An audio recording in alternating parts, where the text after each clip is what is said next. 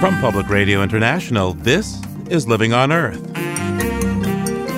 I'm Steve Curwood. Slimy green algae and the red tide in Florida may tip the scales in the upcoming midterm elections for the Senate. This is a rough time for Governor Scott, or as he's now becoming known on social media, they're calling him Red Tide Rick. Generally, when you're a politician, you don't want to be a meme, and you definitely don't want that meme to involve scum. Also, acclaimed novelist Barbara Kingsolver has a new book out looking at the social and environmental issues of our day and a century past. It's called Unsheltered. I think we're in the moment when so many things that we've always believed in are suddenly starting to feel not true anymore. It's a moment that feels like crisis. Those stories and more this week on Living on Earth. Stick around. From PRI and the Jennifer and Ted Stanley studios at the University of Massachusetts, Boston, this is Living on Earth. I'm Steve Curwood. In Florida, large swaths of toxic green algae blooms and so-called red tide blooms have infested shorelines, killing marine life, harming humans, and stifling the tourism industry. And there's a fourth way that could alter the future of the Sunshine State, and that's in the 2018 midterm elections.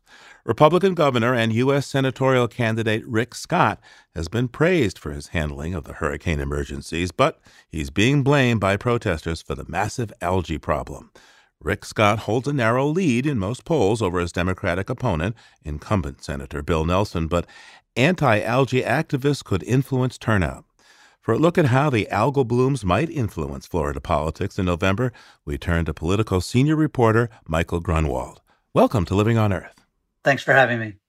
So, briefly, for our listeners who just may not be up to speed on this issue, what are these red and green toxic algae blooms, and why are they impacting Florida's coastline in the first place? Well, as you mentioned, we have two different types of algae blooms. One is this kind of neon green guacamole glop that is toxic and has been linked to cancer and various testicular problems. And then you have these sort of rust-colored red tides. And that's where you've probably seen on TV the millions of fish rolling up dead on the white sand beaches of the West Coast. And essentially, you're talking about microorganisms that, as Rick Scott's administration is always pointing out, they are naturally occurring, but they feed on nutrients, the crud that human beings put into the water. And that's what really supercharges them and makes them bloom. And right now we've got a real nutrient problem. And that's why you've seen it really, taking off and destroying the tourist economy on both coasts. How important is the health and safety of Florida's waterways to its citizens? Well, it's generally bad when the water that's all around us is kind of destroying our health. And remember, most of us came down here because it's nice. Florida's environment really is its economy.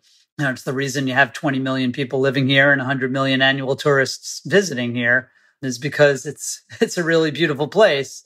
And, when you can't breathe at the beach, when you can't go into the water, when, the sparkling estuaries that are considered the most biodiverse in North America are covered with this blanket of foul-smelling green scum, that's not really popular.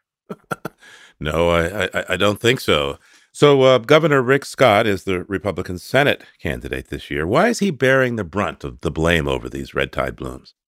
Yeah, this is a rough time for Governor Scott, or as he's now becoming known on social media, they're calling him Red Tide Rick. Look, I think it's partly because he's sitting in the chair, right? He's been governor for 8 years, and suddenly there's an ecological meltdown happening on his watch. He's a Tea Party Republican, and he's described himself as the jobs governor.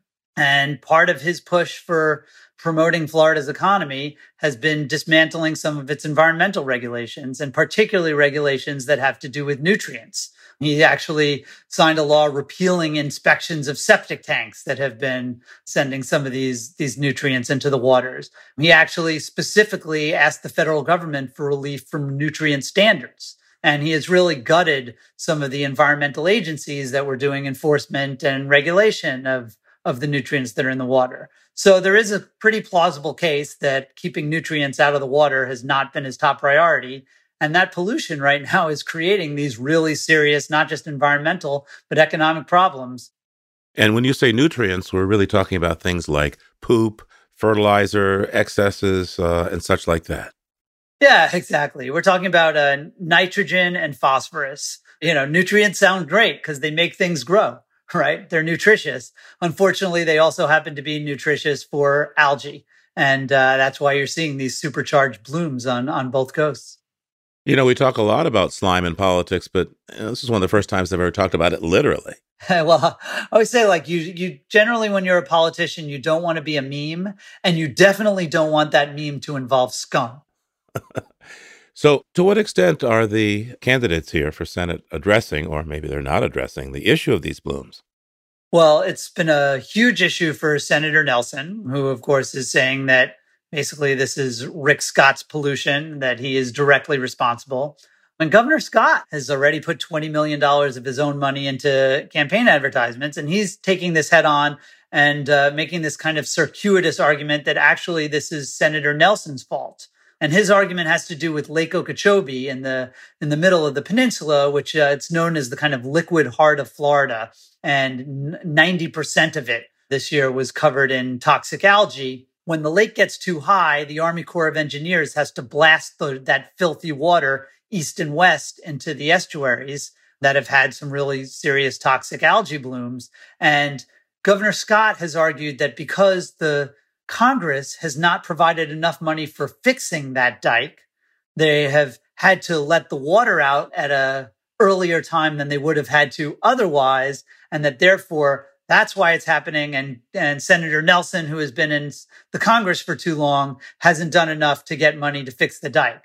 Well, of course, most people are sort of saying like, well, yeah, but the water's dirty. It's not supposed to be dirty. And the state is in charge of water quality in Florida and every state.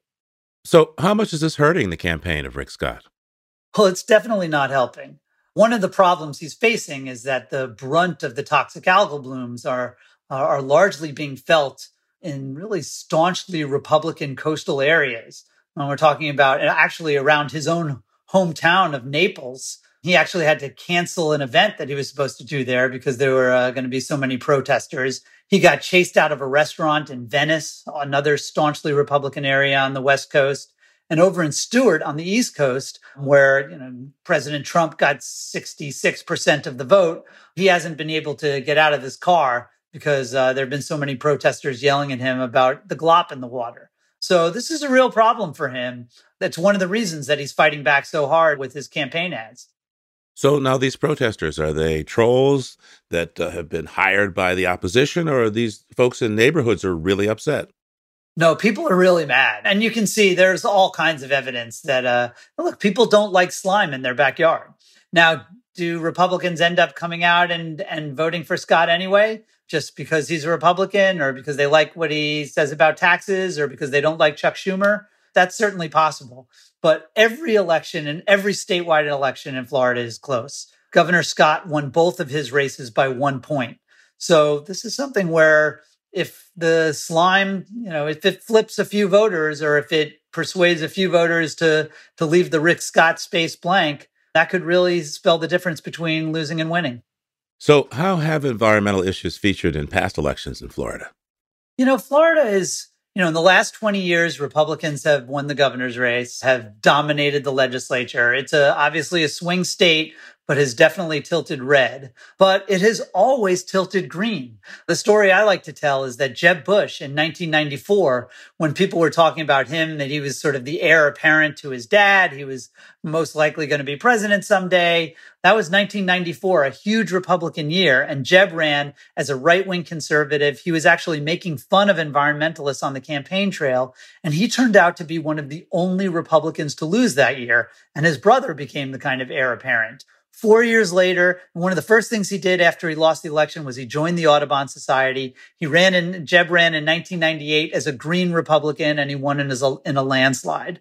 So this is something where it's not always the deciding issue, but it's an issue where you don't want to be on the wrong side of. And so far in Florida, that really has been lacking. And that's become a really big issue in the governor's race, where you see a Democrat, Andrew Gillum, who is talking about making it a top priority.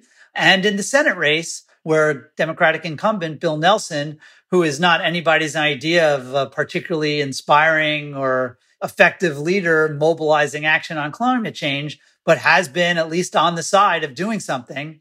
And Rick Scott hasn't, and he's trying to make that an issue. By the way, what about climate change? As governor, Rick Scott is famous for telling agencies not to use that phrase.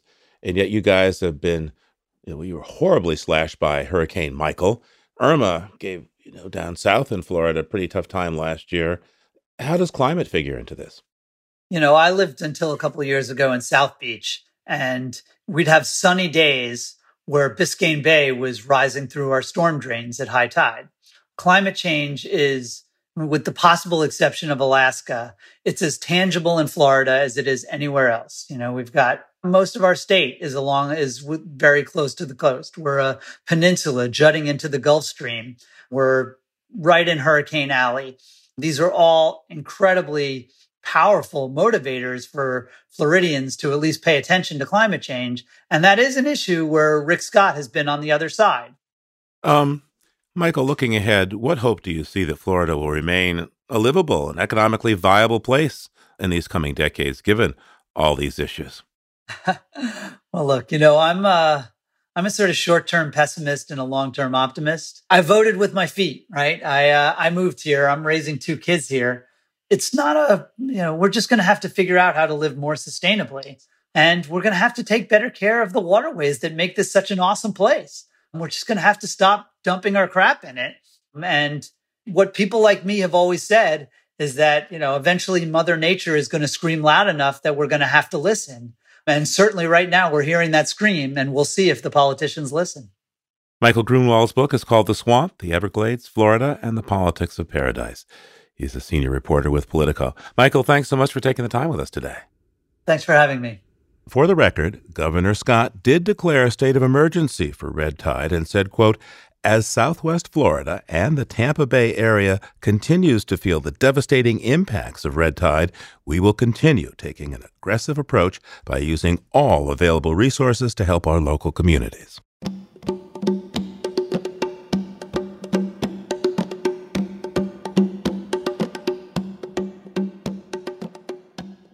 Let's take a look beyond the headlines now with Peter Dykstra. He's an editor with Environmental Health News. That's ehn.org and dailyclimate.org. On the line now from Atlanta, Georgia, in the middle of this political season, Peter. Hey, what's going on? Hey, Steve. We heard earlier in the show from Michael Grunwald about the race in Florida, the algae blooms on both coasts and everything. But let's consider and appreciate that it's a real breakthrough in Florida in the Senate race, because I can't think of any time when environment has been as front and center in a tight political race as it is now between Governor Rick Scott challenging Bill Nelson for his Senate seat. I have to agree with you. I'm trying to think of when it was at the top of the ballot, and I'm not sure we've seen it this way in a major race. No, it's because there's a lot going on with the environment in Florida. Hey, talk to me about where else in the country we're seeing the environment. I think it's mostly in ballot issues, right? That's right. There's a big initiative in Washington state dealing with climate change that also hopes to put a carbon tax within the state. It's opposed by a lot of fossil fuel entities. The Western States Petroleum Association is the biggest one.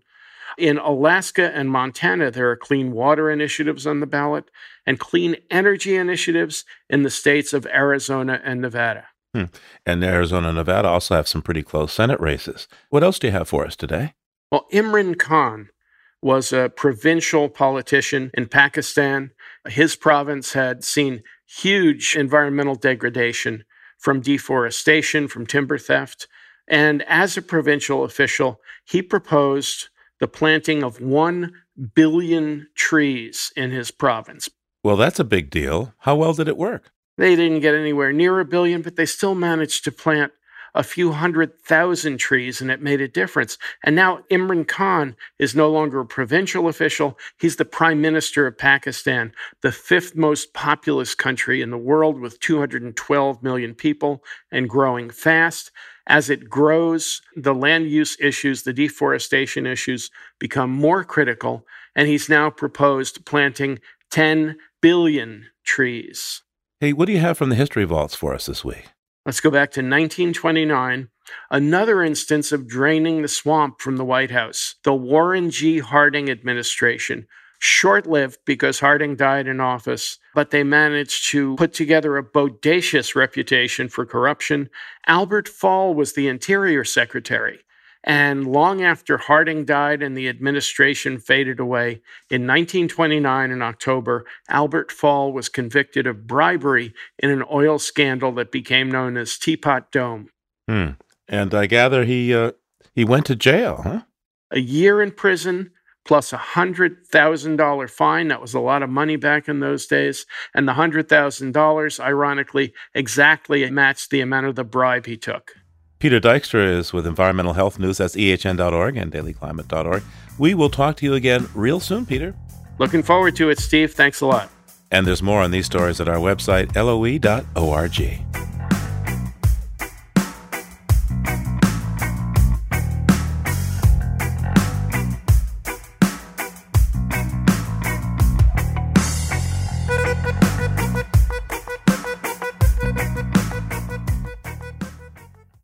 If you like what you hear on Living on Earth, please join us with a gift of $5 or more. Just go to loe.org and click on Donate at the top of the page. And thank you.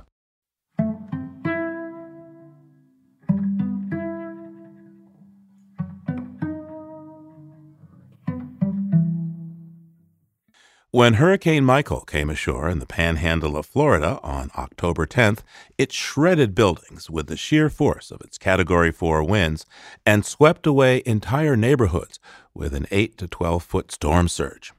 Michael is the third strongest hurricane ever to make landfall in the continental United States. It passed through quickly, though, and dropped less rain than other recent major hurricanes such as Florence, Harvey, Irma, and Maria. Only the Labor Day hurricane of 1935 and Hurricane Camille in 1969 had lower barometric pressures, a key measure of hurricane strength. And even some storm experts were surprised by how Hurricane Michael intensified from a Category 1 to a Category 4 in just 24 hours. Here to talk about this unprecedented storm and its possible climate connections, we welcome another Michael back to the show. Michael Mann is a climate expert at Penn State University. Welcome back to Living on Earth, Michael. Thanks, Steve. It's good to be with you. So why did Hurricane Michael intensify so quickly? So it encountered warm sea surface temperatures in the low 80s in the region where it intensified and became a major hurricane. Those temperatures are between 2 to 3 degrees Celsius above pre-industrial temperatures. Why is that? Why was the water so warm there? Is it just a fluke, or are we looking at a trend? So there's been a degree Celsius of warming globally. The oceans have warmed up, and it's an ocean heat wave. And an ocean heat wave, just like a normal heat wave, is made much more likely with even a modest warming of the planet. Now, Hurricane Michael brought some pretty intense storm surges, 8, 12 feet in some of the coastal areas there. How much does sea level rise factor into storm surge these days? Well, sea level rise, depending on where you are, the Gulf Coast or the U.S. East Coast, has been somewhere between half a foot and a foot. And that's the warming of the planet, the melting of the ice. That's us. Sea level rise adds to the storm surge of every single storm that makes landfall. In the case of Sandy, Superstorm Sandy in 2012, it added a foot to that 13-foot storm surge. Might sound like a modest, amount, 1 foot. Well, it meant 25 more square miles of coastal flooding. It meant several $1 billion worth of additional damage. Same thing with Florence making landfall in North Carolina. Again, about a foot of sea level rise added to that storm surge. How much more frequent will these storms be, particularly the Hurricane Michael type, this sort of intense, quick pop-up? One of the things that we're seeing with warmer and warmer ocean temperatures, you're more likely to see what we call rapid intensification. And we've seen this now so many times, where a storm balloons from a minor tropical storm to a major hurricane over the course of a day or two. And that only happens over very warm seas. And are we getting more of these very intense storms, these category 3, 4, 5 storms? And that's where the science is actually the strongest. In fact, there's a relationship for a Category 5 storm. You get an increase of roughly 7% in the maximum wind speeds for each degree Fahrenheit warming of the ocean. Now, that 7% increase in wind speed might sound modest, but the destructive potential of a storm goes as the third power of the wind speed. So a 7% increase in wind speed is a 21% increase in the destructive potential of the storm. That's for 1 degree Fahrenheit. Well, with Michael, those temperatures were 2 to 3 degrees Celsius above pre-industrial temperatures. If you do the math, that means it was probably twice as destructive as it would have been in the absence of human-caused warming. Now, the latest Intergovernmental Panel on Climate Change report is saying that the world faces perhaps more severe climate impacts if global average surface temperatures rise more than the 1.5 degrees Celsius above the pre-industrial temperatures. What do we know now about how hurricanes could behave with the world that's more than 1.5 degrees warmer than before the industrial age? Yeah, so for each, half a degree Celsius, that's the better part of 1 degree Fahrenheit, right there, that's a 21% increase in the destructive potential of the storm. That means noticeably more damage. It also means for each half a degree Celsius, you have about 4% more moisture in the atmosphere. So you're going to increase the potential for those flooding rains. And of course, it's impacting lots of other weather extremes and global sea level rise and all of these other attributes of climate that we are sensitive to. In the past, the IPCC has been a bit conservative, that when the data comes in, that their projections have been lower than the actual numbers. How do you think this report will fare when the actual data comes in? Yeah, so I've criticized this latest report for, once again, being overly conservative in its portrayal of the science. And I'll tell you, it has to do with a very specific criticism in this case. It's the way that they measure the warming that has happened. And the IPCC has chosen to measure the overall warming that's taken place using a baseline that starts in the late 1800s. And the reason for that is, well, that's how far back the thermometer measurements go. Here's the problem. Human-caused warming began back in the 1700s when, industrialization began. So every 1/10 of a degree Celsius of warming that's happened makes it that much more difficult to stabilize below 1.5. Maybe it's impossible now, 1.5. 2.0, there's still a clearer path towards stabilizing warming below 2 degrees Celsius. But it turns out that if you look at our budget, how much carbon do we have left that we can burn and avoid 2 degrees Celsius? If you take in what might sound like a small factor, the use of an earlier, more appropriate baseline for measuring the warming relative to the pre-industrial, you have about half as much carbon that you can burn. So it was for that specific reason that I criticized this report as being overly conservative. Again, it made some choices that, in my view, understate the amount of warming that's already happened and thus overstates the amount of carbon we still have left to burn. So let's talk about that carbon budget. How many gigatons of carbon does modern society toss into the atmosphere on an annual basis? And how much more room is there? Yeah, so we are burning right now about 30 gigatons, 30 billion tons of carbon dioxide every year. And we probably only have about 150 gigatons CO2 left in that budget. It's all a question now about how quickly do we bring those emissions down. Here's the good news. They sort of flattened a few years ago, but flatlining isn't enough. We've now got to come down off the other side of the mountain. We've got to come down dramatically, bring that emissions curve down dramatically if we are going to avoid committing to 2 degrees Celsius warming. If we keep emissions flat at their current level, there is no way we get there. Wait, Professor Mann, that means we've got 5 years to get this right? Yeah, if we continue with the current rate for 5 more years. And here's another controversial choice by the IPCC. There's scenarios. The scenarios that they put out for stabilizing warming below 1.5 or 2 degrees Celsius invoke what's known as negative carbon emissions. It means we're over our budget, so we now have to take carbon back out of the atmosphere. Those scenarios allow us to continue to burn carbon now under the assumption that decades from now, we will be able to remove it from the atmosphere. It's a faith in unproven technology that I'd consider foolhardy. Professor Mann, how scared are you? I'm certainly frightened of the possibility that we will not act in time. I hold out cautious optimism for the scenario that we do. And let me be specific. Do I hold out much optimism for stabilizing warming below 1.5 degrees Celsius? No, I don't at this point. Do I still see 2 degrees Celsius? Stabilizing warming below 2 degrees Celsius is possible? I do, but we need to, again, dramatically reduce our carbon emissions, not 10 years from now. But it isn't a cliff that we go off of at 1.5 or 2 degrees Celsius. It's much more like a minefield that we walk out onto. And the further out onto that minefield, the more likely it is that we set off these devastating detonations. And that is why we have to limit the warming as much as we possibly can. Michael Mann is the Distinguished Professor of Atmospheric Science and Director of the Earth Systems Science Center at Pennsylvania State University. Thanks so much, Professor Mann, for taking the time today. Thank you. It was my pleasure, Steve.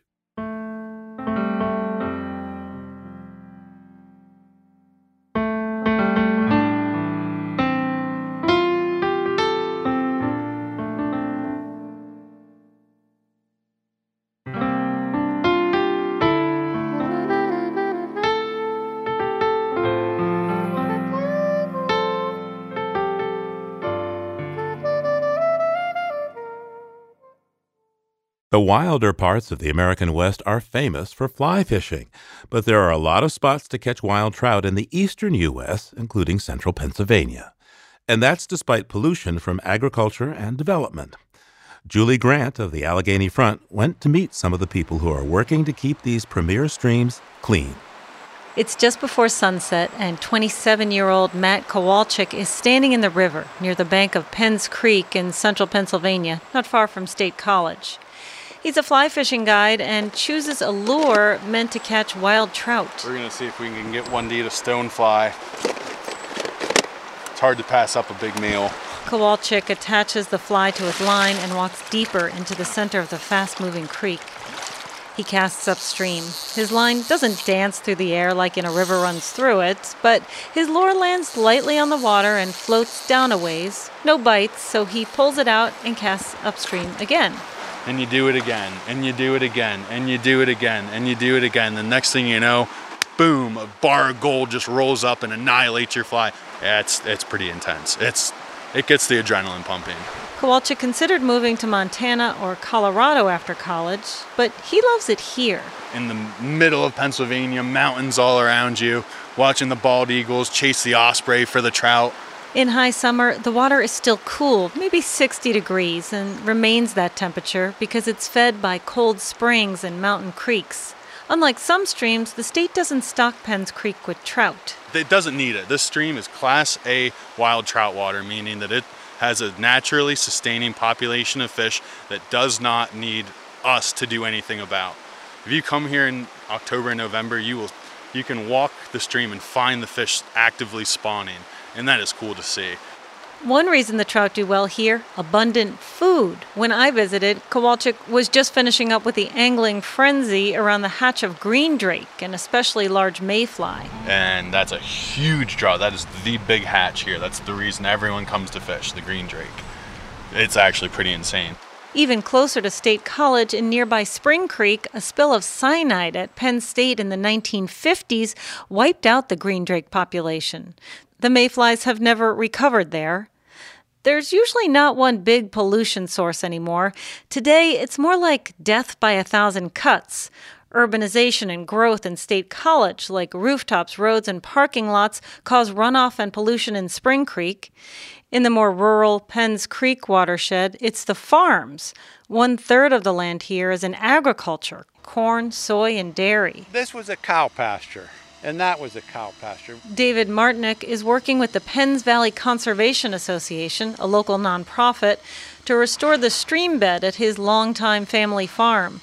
He points to the high bank on the far side of the creek, where a backhoe is moving hemlock logs brought in for a restoration project. And we took the cattle off, The non-native invasive species just grew up and just choked everything out.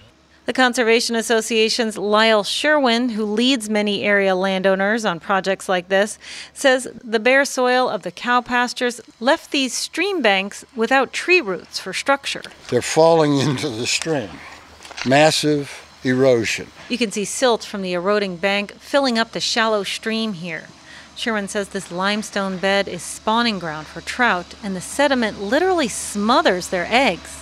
That's why they're building what's basically a reinforced wall of logs along the stream. It simulates an eroded bank that has structure and function to it, but it's a built bank. It's a stable bank. Sherwin has worked on 14 improvement projects like this in recent years and says the more they do, the more landowners want to try it.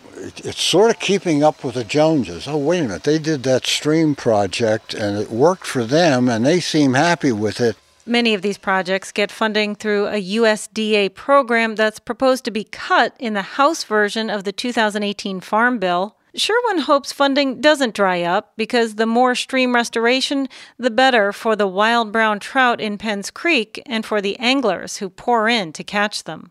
I'm Julie Grant. Julie Grant's story comes to us courtesy of the Allegheny Front.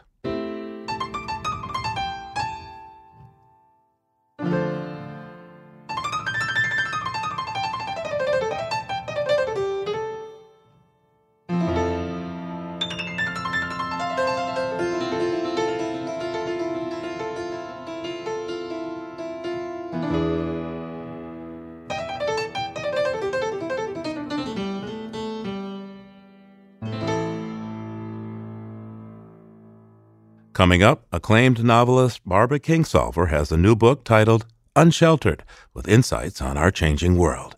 Stay tuned to Living on Earth. Support for Living on Earth comes from the Gordon and Betty Moore Foundation and from a friend of Sailors for the Sea, working with boaters to restore ocean health. It's Living on Earth. I'm Steve Curwood. The more things change, the more they stay the same, goes the French aphorism, and popular author Barbara Kingsolver has a brilliant take on these unsettling times in her new novel, Unsheltered. It's a creative look at a family's crisis in modern America, layered over the narrative of a story that unfolded in the same New Jersey town over a century earlier. Vineland, New Jersey was first settled in the late 1800s as a utopian experiment, and the social issues there, as imagined in Barbara Kingsolver's book, Unsheltered, resonate equally with America's reality back then and today. She joins us now. Welcome back to Living on Earth. Hi, thanks for having me. Barbara Kingsolver, this is your first novel in, 6 years? So Yeah. What brought you the idea of writing what became Unsheltered now? Well, it's one of those books that took a while to cook. I spent several years thinking about how to write about paradigm shift. That's what I think we're doing right now. I think we're in the moment when so many things that we've always believed in as truths unquestionable are suddenly starting to feel not true anymore. It's a moment that feels like crisis, like the end of the world as we know it. And when I say permanent truths, things like there will always be a job at the end of the college degree, or tenure at the end of the track, or a pension at the end of a career, or good health care, or even things like ice on the poles that will stay frozen, or that there will always be more fish in the sea. We're reaching a moment in history when all those shelters are failing us. So your device, if I can use that word, Of course. is to have two families Yep. living more than a century apart Yep. in the same house. All right. And of course, it's falling down. Yeah, literally. It's literally falling down. And that's another thing that is in question these days. Where is it safe to live? The occasional hurricane, or maybe there's going to be a huge forest fire or whatever. In fact, you moved from the Southwest back to Virginia because you could see that there ain't going to be too much water there in Arizona. Exactly. That it was already functioning kind of like a spaceship, that everything people used there needed to be brought in from the outside. And in fact, we are kind of living on a spaceship.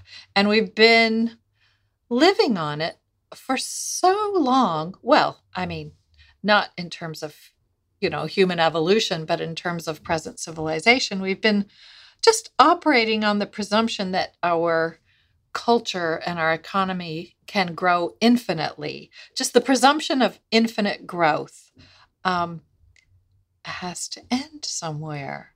And we just keep throwing more of the same old request at the world of give me more, let's grow more, let's growth and consumption are the answer, seem to be the answer to our prayers. So what happens when it seems like you're praying the wrong prayer? So if I were to go through the various issues that are confronting people today, aside from the fact that it does seem that things are kind of falling apart, just sort of randomly you address parenting, romance among grown-ups, women in science, evolution, climate, feral cats, botany, fresh local food, suicide, tenure. Oh, and did I leave out Trump? I hope you did.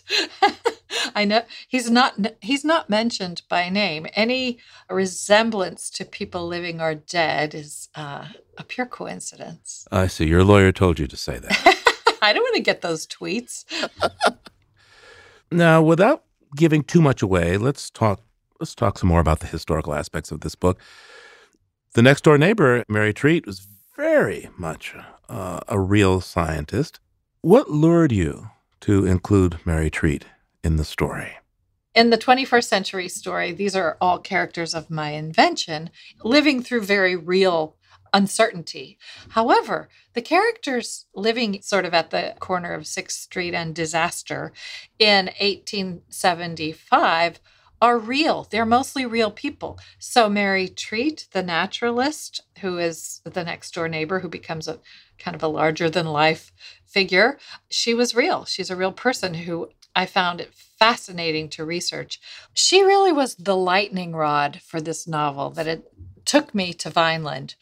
As I said, I was thinking for a couple of years about how to get into this big question about how people behave in times of crisis.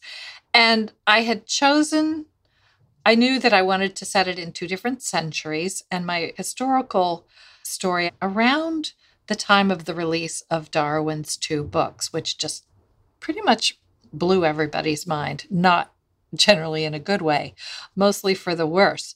It was really unsettling, powerfully disorienting for people to encounter the proposition that possibly humans were not put here to rule the earth, that we actually are part of the earth.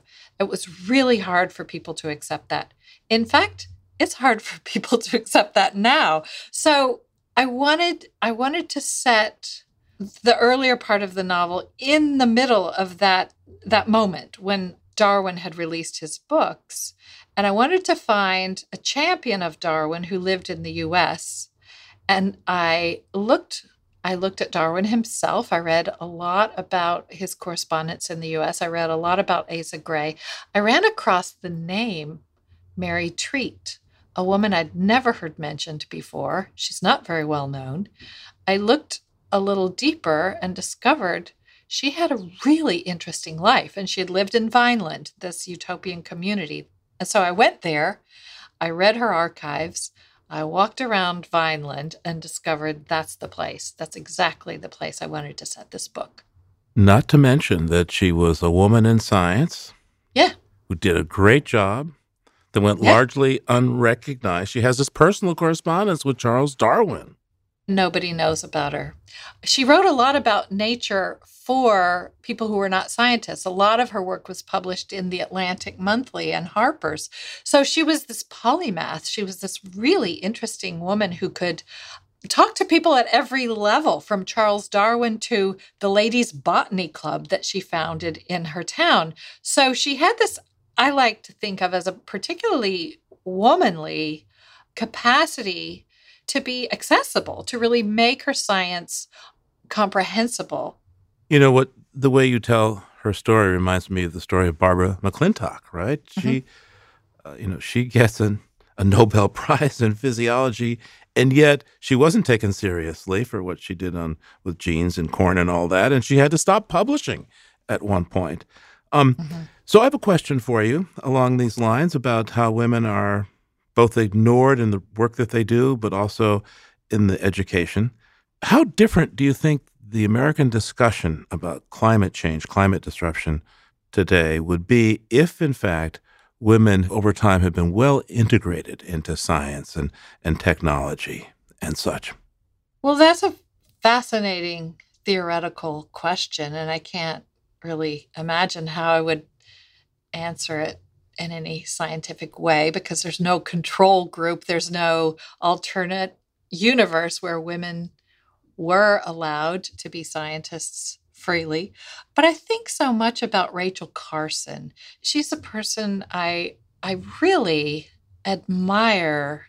The first person in the United States to speak beyond scientific circles to everyday people. If you look at Silent Spring, it's an amazing document. It was a best-selling work of nonfiction. It was very readable, very accessible in the years of its publication. And if you look in that book, it has chemical formulas in it. It has drawings of carbon atoms. Right. And I think, who would do this? This woman, this brilliant woman who had the moxie to say, yeah, I understand science, and I think everybody else can understand this too. I just have to take the time to respect the lay reader, to respect everyday people. And yeah, we need more Rachel Carsons. Or Mary Treats. Or Mary Treats. Or Barbara McClintocks. Or Barbara Kingsolver. Because if you can't do it in science, do it in a novel. And I'm lucky because I was trained as a scientist. I got my undergraduate and graduate degrees in biology, evolutionary biology and ecology. And then I became a novelist. And it's really fantastic to have all this material, that I learned as a scientist that I can bring into the genre of fiction because I think it's very non-threatening. I think that a lot of people who might not think they were interested or might be intimidated to read a scientific book about some of these things I write about, are less intimidated by a book that conveys its information through characters. So how did your method in writing this novel change before and then after the 2016 election? It didn't. And it's fascinating because I had begun writing, I had plotted out the novel as the primaries started to happen. And so the characters are watching this very surprising, almost unbelievable leadership style coming up on the horizon. It's hard to take seriously, and yet he doesn't go away. And at some point, he even says something about, I could shoot people on Fifth Avenue and I would still have loyal followers. Okay, at the same time, I'm writing my 19th century story. And so in Vineland, when people are really afraid, there's this guy named Charles Landis, who's their founder, who owns the newspaper and every business in town. He kind of owns everything. And he's kind of a big bully. And he is real. He was a real historic personage. And I'm researching him, and I discover he actually did shoot someone on Main Street. And he got away with it. So I thought, it's just too good and too awful to be true. If this stuff really bears out, I guess I'm launching this novel into a world that needs to read it. You frame Unsheltered as a way to talk about paradigm shifts. So from all this research and your thinking, where are we headed now? When I look at any photograph of the leaders of my country, I see a bunch of guys in suits who formed their notion of what the world is in the 1950s and 60s, a period of U.S. history when it really seemed like there was plenty of everything to go around. That post-war boom where we could just grow forever. You could own everything. You could be the boss of everything. You really had it made. You were not going to ever have to sort of rein yourself in. I think it's actually very comforting to know that tomorrow's problems won't be solved by yesterday's people because they'll mostly be dead. Tomorrow's problems are going to be solved by tomorrow's people. And I know a lot of young people who really inspire me, who I think understand things about the world that I almost can't, because they're coming up in a time when they've known since they were very small there will not always be more fish in the sea. Barbara Kingsolver's new book is called Unsheltered. Thanks so much for sharing this time with us. Thanks. It was great to talk with you.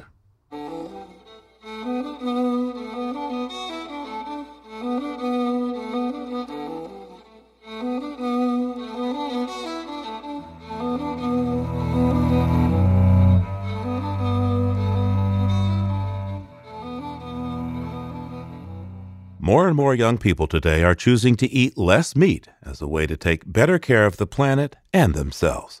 But college student Paloma Beltran says it's not always easy. My name is Paloma Beltran. I'm from Mexicali, Baja California, and I'm a student in Boston, Massachusetts. One of my favorite things about visiting my family is my mom's cooking. My mom, to me, is an undiscovered celebrity master chef. Her name is Marcia, and she is definitely the cook of the house. It's amazing how everything she makes comes out tasting so good, like from a 5-star restaurant. I have always praised her culinary skills. I'm like her #1 fan. So when I went vegan, it was a much harder job for her. I stopped eating a lot of her food because it contains dairy or animal products. She uses this seasoning called Nor Suiza, which is made up of ground chicken. It basically contains the wattle, the beak, the legs. It's a very common seasoning in Mexico. So I was a little bit hesitant to continue eating her food, even though she claimed it was 100% vegan, but I still did. Until one day, I caught her in the act. She was sprinkling some Nor Suiza into a veggie broth. After that, I completely stopped eating her food for months, and she was heartbroken. It took her a while to try and incorporate vegan ingredients. I really didn't expect her to, but she wanted to, which was really sweet of her. We started working together on vegan recipes, things we could share. One of our favorite dishes is ratatouille. It's very simple to make. It basically consists of eggplant, cebolla, tomatoes, tomato paste, vegan butter, ajo, and fresh parsley. You'd start off with a Pyrex, and at the bottom you'd put vegan butter, onions, salt, and pepper. Then you'd soak slices of the berenjena in water. That way, it softens up. Once the eggplant is softened, you can start making layers of berenjena, tomato, onions, tomato paste, and seasoning. You'd continue making layers up to the top of the dish. Once you got to the top, you'd sprinkle some fresh perejil and then pop it into the oven, around 350 degrees. You'd leave it there until it's softened up and everything harmonizes. And that's our favorite dish.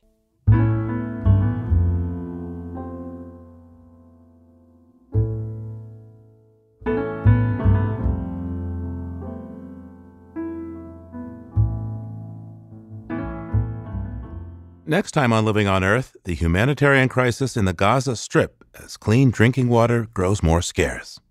It's a ticking time bomb.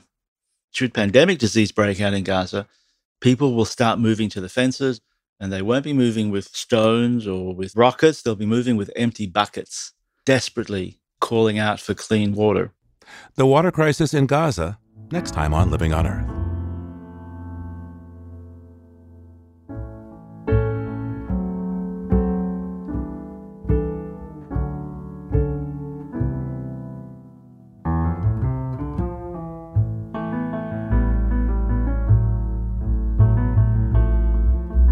Living on Earth is produced by the World Media Foundation.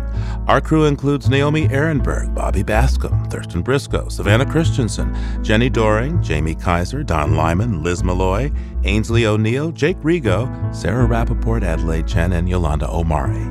Tom Tiger engineered our show. Allison Lierstein composed our themes. You can hear us anytime at LOE.org, iTunes, and Google Play. And like us, please, on our Facebook page, PRI's Living on Earth. And we tweet from @LivingOnEarth.